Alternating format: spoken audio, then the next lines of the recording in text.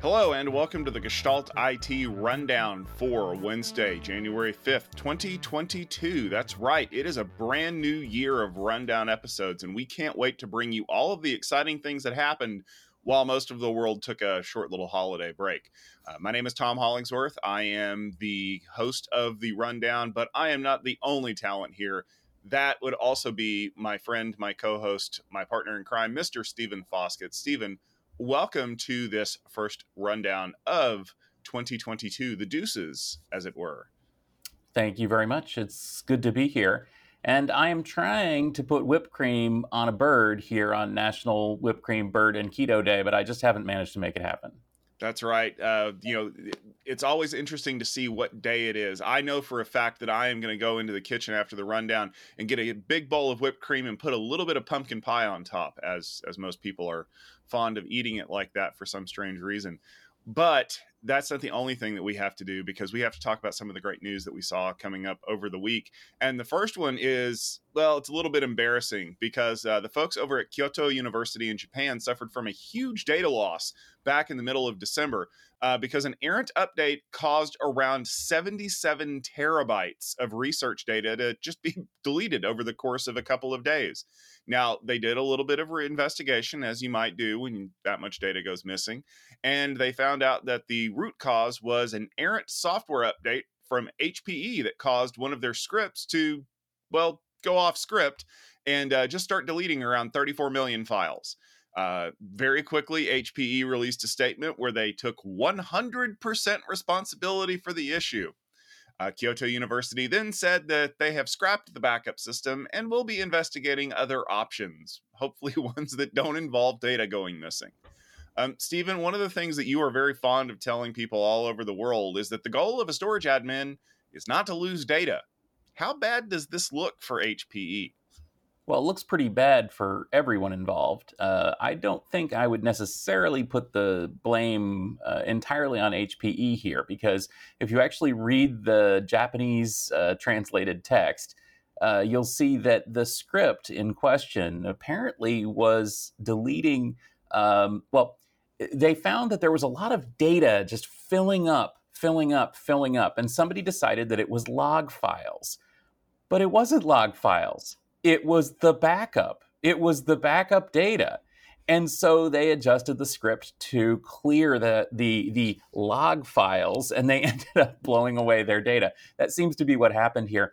Frankly, as a sysadmin, myself, as a Unix admin, HPC admin in my past, I can see how this would happen. It's embarrassing. I love Japan, where they could take complete and utter responsibility, and yet, I have a suspicion that this was just a mess for all involved. So, frankly, I think that the takeaway from this is the takeaway from a lot of these things, which is everyone listening should be glad it didn't happen to them, and make a little extra effort to make sure that it's not going to happen to them in the future. Tom, if you're into retro mobile devices as we are, you're probably shedding a little tear this week. BlackBerry devices have finally gone dark yesterday, January 4th. The storied company said that any legacy device running BlackBerry OS 7.1, 10, or the tablet OS will no longer be able to send messages, emails, or even make calls. The cost to maintain a legacy server infrastructure have finally eclipsed the revenue from the dwindling user base. BlackBerry had already farmed out manufacturing of the hardware to third parties and focused on users and platforms, but the migration paths listed amount to basically get yourself a new device. Tom, is BlackBerry really gone, or is this ghost of Christmas past going to haunt us once again? I feel like this is the end of a Monty Python sketch. Like, BlackBerry's only mostly dead, except they're really, really dead this time. This has been a long time coming. In fact, when the story popped up on my dashboard, I did that double take of, wait, they weren't dead already? Because for most people out there that know, BlackBerry's service only works because they had a whole bunch of servers that were doing the email relay. I can remember the very first time I ever set up a BlackBerry for some person back when I was still a junior network admin.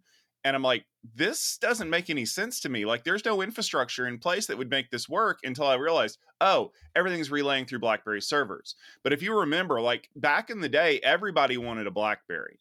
And even if you were someone who didn't need a BlackBerry, you still wanted the phone because it had the cool keyboard on it. Like, my wife had a BlackBerry Pearl because it was way better than any other keyboard that existed, even though she never used the service. But those services cost money, and they're effectively a private cloud. And when you aren't making a whole lot of money because everybody keeps abandoning your service, you're not going to be able to pay for the infrastructure for the people who are there. I mean, other than the fact that President Obama carried a BlackBerry, a secure hardened BlackBerry, when he first took office back in 2008, when's the last time you heard about BlackBerry doing anything cool? I mean, they ported BlackBerry Messenger to the iPhone. That's how bad things had gotten.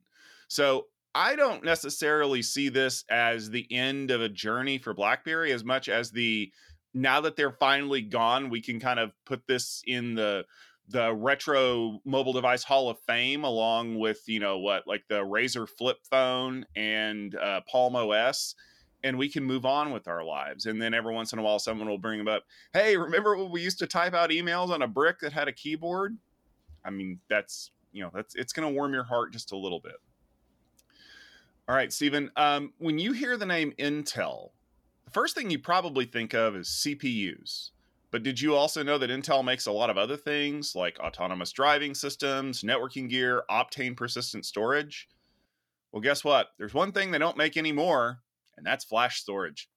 The computing giant just finalized the deal to sell off their SSD division to Korea's SK Hynix, so that they can spin out that NAND SSD business. I've used NAND SSD from Intel several times, but evidently now it will have a new name on it.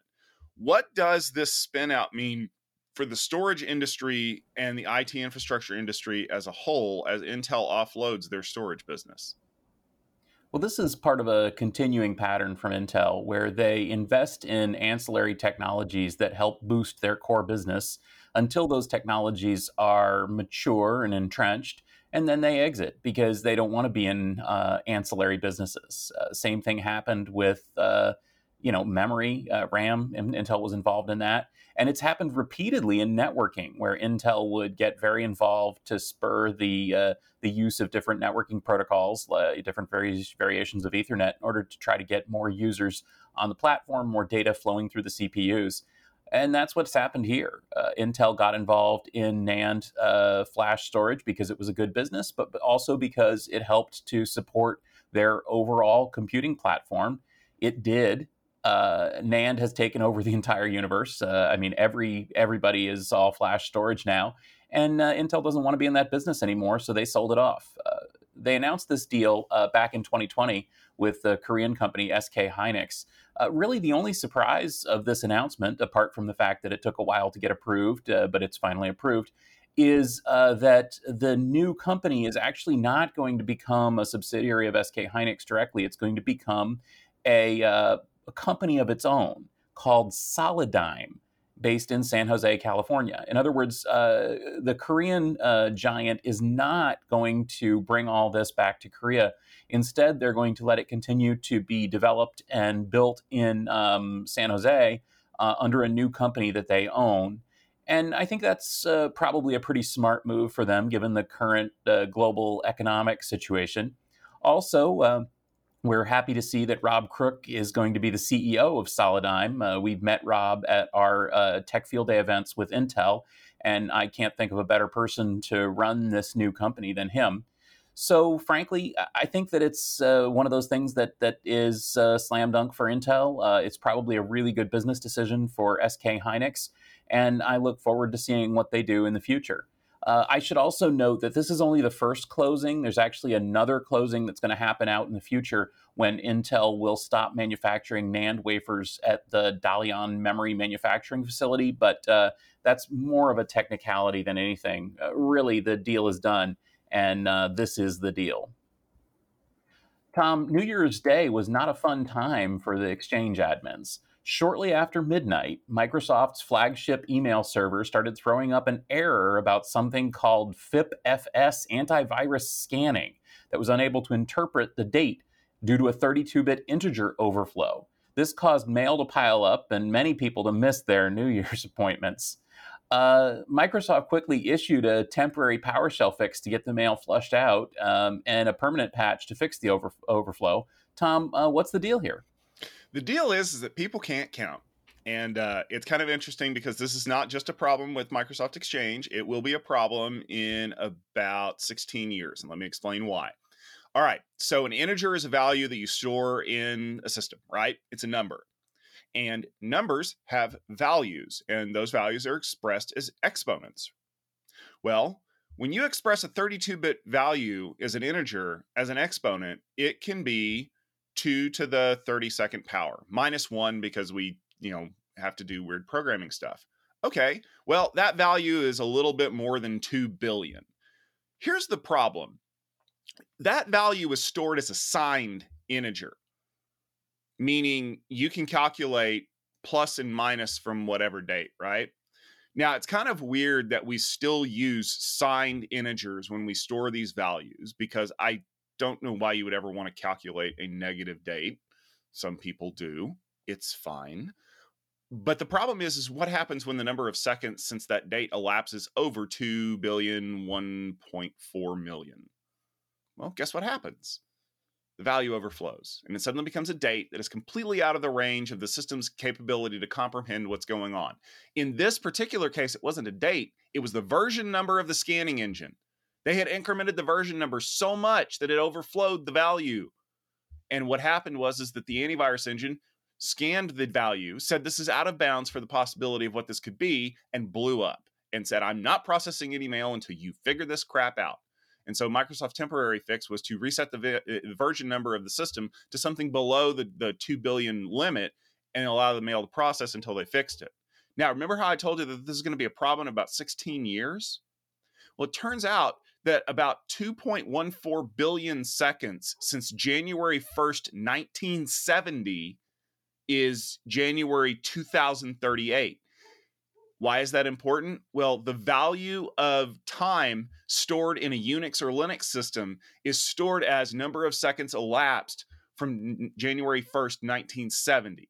That is the current epoch for time. Well, guess what?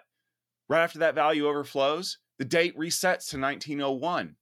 If we don't fix this problem, if we don't start learning to store things either in larger values like 64-bit, which we'll never have to worry about that ever elapsing, at least not as long as we're here, we're going to run into bigger problems. More importantly, though, folks, if you're programming a system and the value that you're trying to store can never be negative, like, I don't know, money or something like that, don't store it as a signed integer. Take the sign off of it, which immediately makes that a 4 billion, and you don't have to worry about this problem.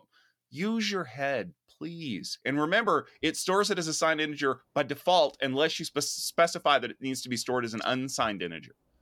All right, I'm going to get off my soapbox for a minute. It's a 64-bit soapbox, by the way. And we're going to talk a little bit more about money, but the positive kind of money, because one of our friends, the upstart data storage company, Weka, just announced that they had a big funding round. Now, they were founded back in 2014, and they built a massively scalable, high-performance NAS platform that's recently been gaining a lot of traction in the technical computing and AI space. The company doubled its funding, and in order to kind of pilot this into the future, they brought in a new leadership team to really take it to the next level. Now, Stephen, you're really close not only to the storage industry, but also through utilizing AI. You do a lot of work with AI companies. What do you think of this funding round for Weka? Well, this is just great news for Weka. This is a company that has certainly impressed everyone with their technology. As you mentioned, this is a NAS file storage platform as opposed to the block storage or object storage platforms that we see in a lot of other solutions.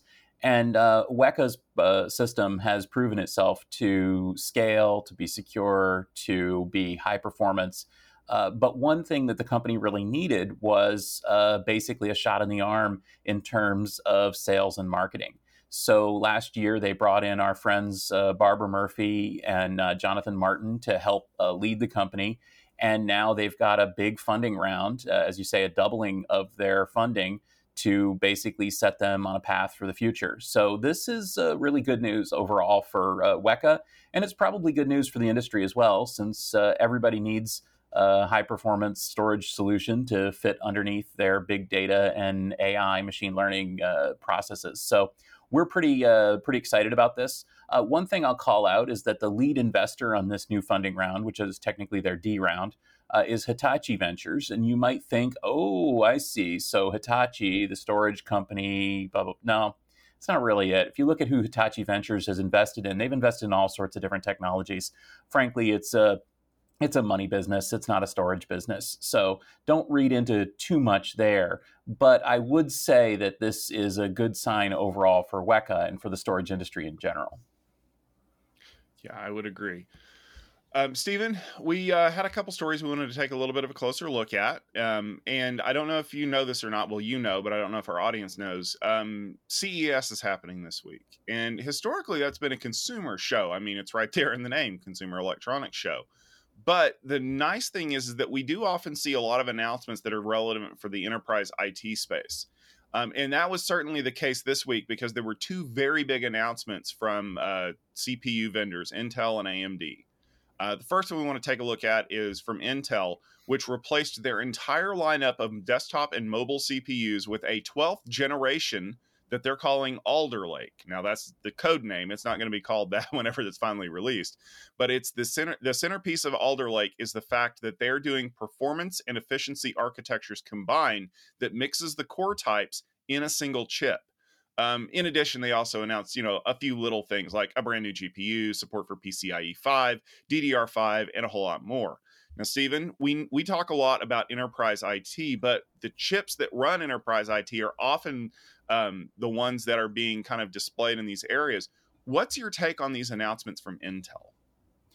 Yeah, I think that it's important to say, first off, that this Consumer Electronics Show really is a consumer electronics show. So we're seeing a lot of announcements of gamer GPUs, of mobile chipsets, of augmented reality, and of course, some big news from Intel's Mobileye subsidiary in the world of autonomous driving. But if we zoom in a little bit on the Alder Lake chips, I think maybe we can use this a little bit to read the tea leaves here. So as you know, there's been a big controversy of basically Intel versus AMD in the server CPU market, where Intel is by far the dominant player, but AMD is really rising rapidly. The world of Ryzen CPUs is growing. There's been so much more interest in the EPYC server CPU line as well. And AMD is starting to get to the point where people are seeing it as a compelling rival for Intel in the data center. So what does that have to do with a bunch of mobile chips from CES? Well, one of the things we can do is look at what the announcements are, because there's a lot of technology shared between mobile devices, desktop devices, and server devices.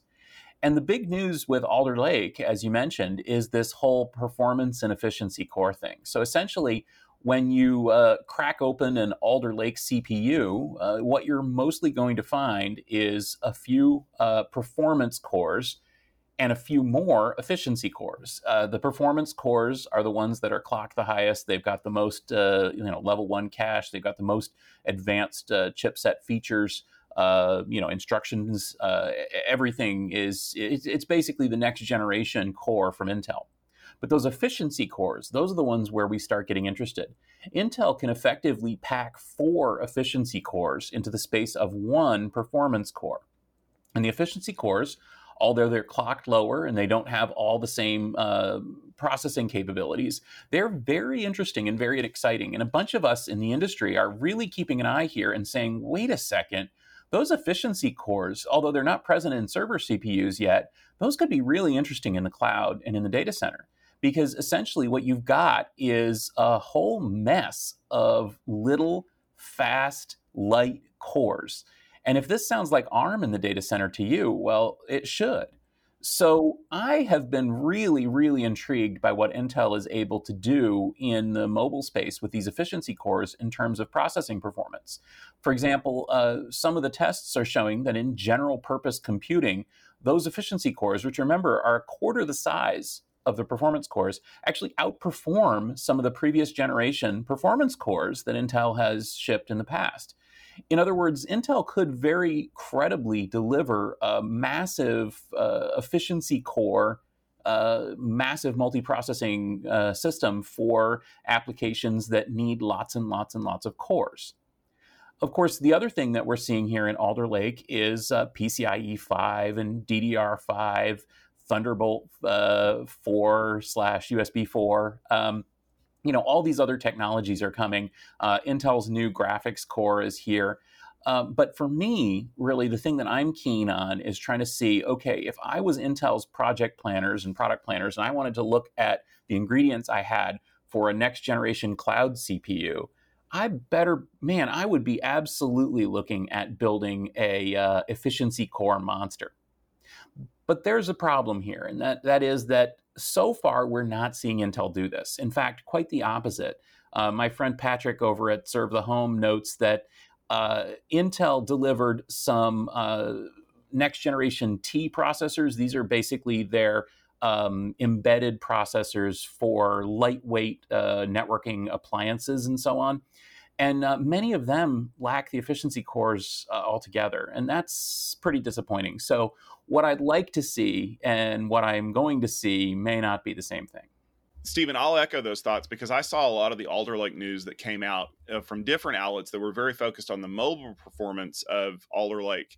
And I thought it was very interesting because, well, we'd be remiss if we didn't mention that it's not just Intel versus AMD, it's also Intel versus Apple. And Apple has been doing this in their ARM cores for at least a year now, where they've created, high performance cores and lower performance efficiency cores, both in their mobile devices, whether it's a handheld phone or a mobile compute unit. And Intel's big trumpet was that, we outperform the M1 Max. And my first thought was, and you get 15 minutes of battery life out of it when you do that, because that's the balance that you always have to worry about when you're in a mobile world, is I can run this thing flat out. And I can also choose to have actual battery life. And that's some of the things that we've seen from the testing of Apple's chips with some of the current GPUs that are on the market, some of the high-end performance CPUs, is not so much that they'll run away with the performance. It's that Apple actually purposefully reduces the amount of power that these things can draw so that their battery life is there. And if Intel's going to try to play a game of, well, we'll just outrun everybody, and that's the most important thing for us, is that Alder Lake's performance cores totally trash everybody else's, then my response to that would be, how often do you drive your Veyron at 264 miles an hour on the interstate versus what would happen if we tuned the engine so that it cruises at 70 miles an hour and gets like 80 miles to the gallon? Because that's the real value when you get to the cloud. And you kind of alluded to this, but I wanted to draw out one specific thread here, pun fully intended. This has absolutely nothing to do with the horsepower for what these things are doing in the cloud. Because anybody who's ever tried to buy one of those massive 8 quad core CPU, 1 terabyte of RAM machines and then paid the bill for it a month later will tell you most of your workloads do not need to run on a Gazelle. They need to run on something that gets you to where you need to be with the maximum amount of efficiency. Do you know why cloud providers like the maximum amount of efficiency? Because it draws the least amount of power. I know what kind of power has to run into one of these data centers. And I'm not talking about the ones in Reston and in Oregon. I'm talking about like mid-tier data centers, like those Switch SuperNAP in Vegas. That thing takes an enormous amount of power. There's a reason why they put it there, and it has things like the Hoover Dam.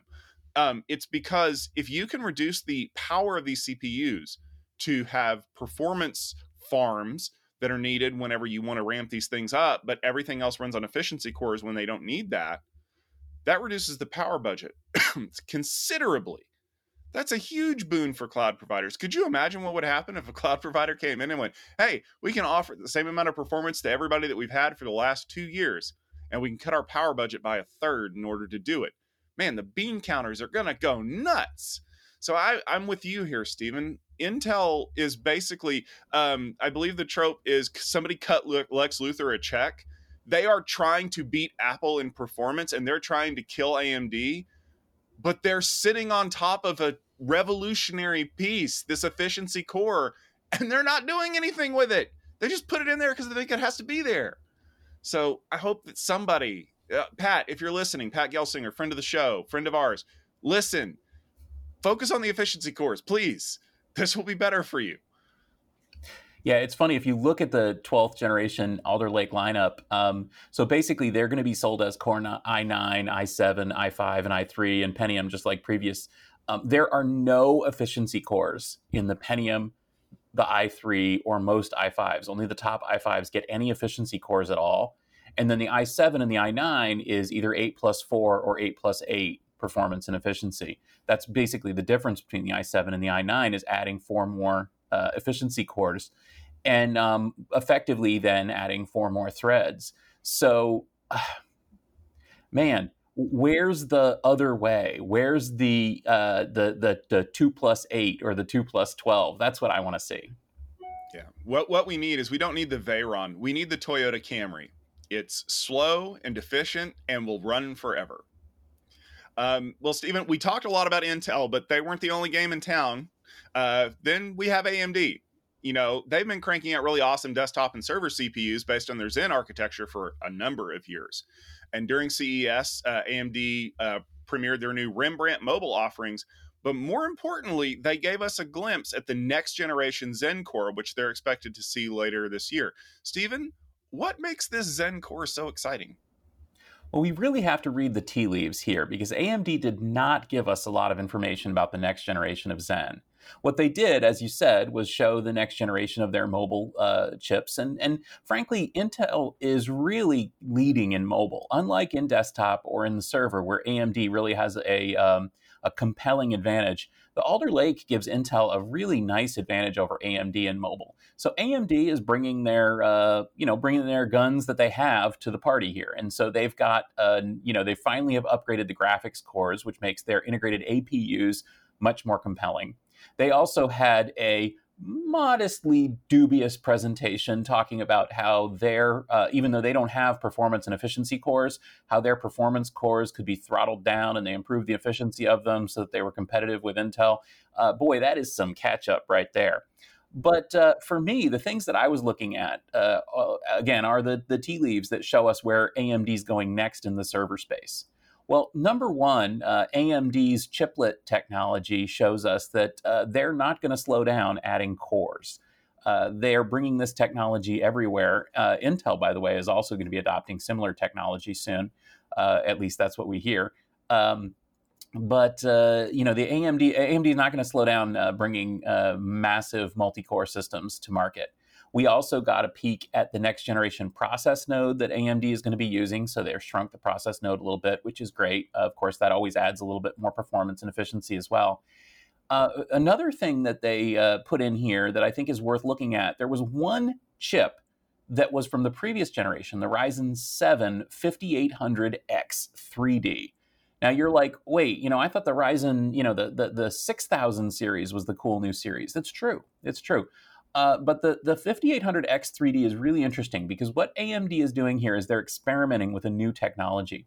They're actually taking a Ryzen 5000 series chip, and they're slapping on an extra level 3 cache chip as well. So it's like a little sandwich. They only overlap the cache portion of the multi-device module there. So it's a nice flat surface. It doesn't affect heat dissipation. But what they end up here with is a system that has an amazing 96 megabytes of L3 cache. Now they're pitching this against Intel's highest end, 12900 i9s, and saying basically that with all this extra cache, with more CPU processor cores, they're able to compete better. I see this as a little trial balloon of AMD's next generation, which is going to have more of this kind of stacking and more emphasis on more and more level 3 cache. And that is good news for the server space. So if we see in Zen 4 that the chips come with stacked cache, we could end up with a lot more level 3 cache and at a lower price point because of the stacking technology, assuming that it works out for us. And that will be good for everybody in the data center, in the cloud, and AI processing, because level 2, level 3 cache is so important when you're doing that kind of streaming data processing. So I think this is an important advancement. Another thing we've seen is AMD is finally embracing USB 4, which means that they are finally also looking into PCIe 5 down the road, because there's sort of an obvious roadmap from PCIe 4 to USB 4 to PCIe 5. So I think we're definitely going to see that. Another thing we've seen is that AMD has followed Intel in effectively flipping the chip upside down. Right now, AMD processors have all the pins hanging down, and then they go in the socket, and the pins sit in the socket. They're going the other way, so that they've just set the chip on top of the pins. Why does that matter? Well, it matters because it allows you to have more lanes overall. You can have a denser footprint for the chip. You have it better seated, better thermals. And what that means is that we're looking at denser, more IO-centric chips from the company, by the way, that's already delivering a great deal of IO. So what are we going to see in the future? I think we're going to see an even better Zen 4. But frankly, we really can't tell much beyond that from the announcements at CES. So, Stephen, the question that I have here, kind of regarding these two announcements, we've always seen this kind of difference between Intel and AMD, where Intel believes that fewer cores that run faster are a better performance gain overall, and AMD took the viewpoint of, you like cores, well, we put cores in your cores so you can core when you core, which would kind of lead to this whole idea of sticking an extra L3 cache on the die, because those things be hungry and we need to feed them as much as possible. Could this be kind of a difference in opinion of, Intel kind of chasing Apple's lead of, we need to put efficiency cores in the CPU die because we need to run things a little bit slower and then turn up the speed when we need to, aka turbo mode, versus AMD going, yeah, you know what? You can turn a few of these down if you really want to run in performance mode, but it doesn't matter because we can feed these things so fast that your CPU is not going to be running much at all. Yeah, that's an interesting conjecture. Combination of a lot of level 3 cache, chiplets, and a lot of flexible cores that really does seem to be AMD's strategy. And I would be very surprised if they change that in Zen 4. So I do expect us to see a lot of cores, a lot of performance cores running very, very fast on little chiplets in the AMD future. But again, if you think about it as a nerd, Intel's direction is pretty cool, isn't it? The idea that you could have tons of little efficiency cores. And I would remind you as well that this is similar to Intel's approach to the Xeon Phi, which was their HPC offering a few years ago. They were trying to use the Atom cores in massive sets of Atom cores in order to give a compelling HPC offering. It worked-ish, didn't set the world on fire, but those Atom cores weren't nearly as good as these modern efficiency cores. So frankly, I think we're going to see that. And again, I'll remind you that Intel also has this kind of chiplet technology.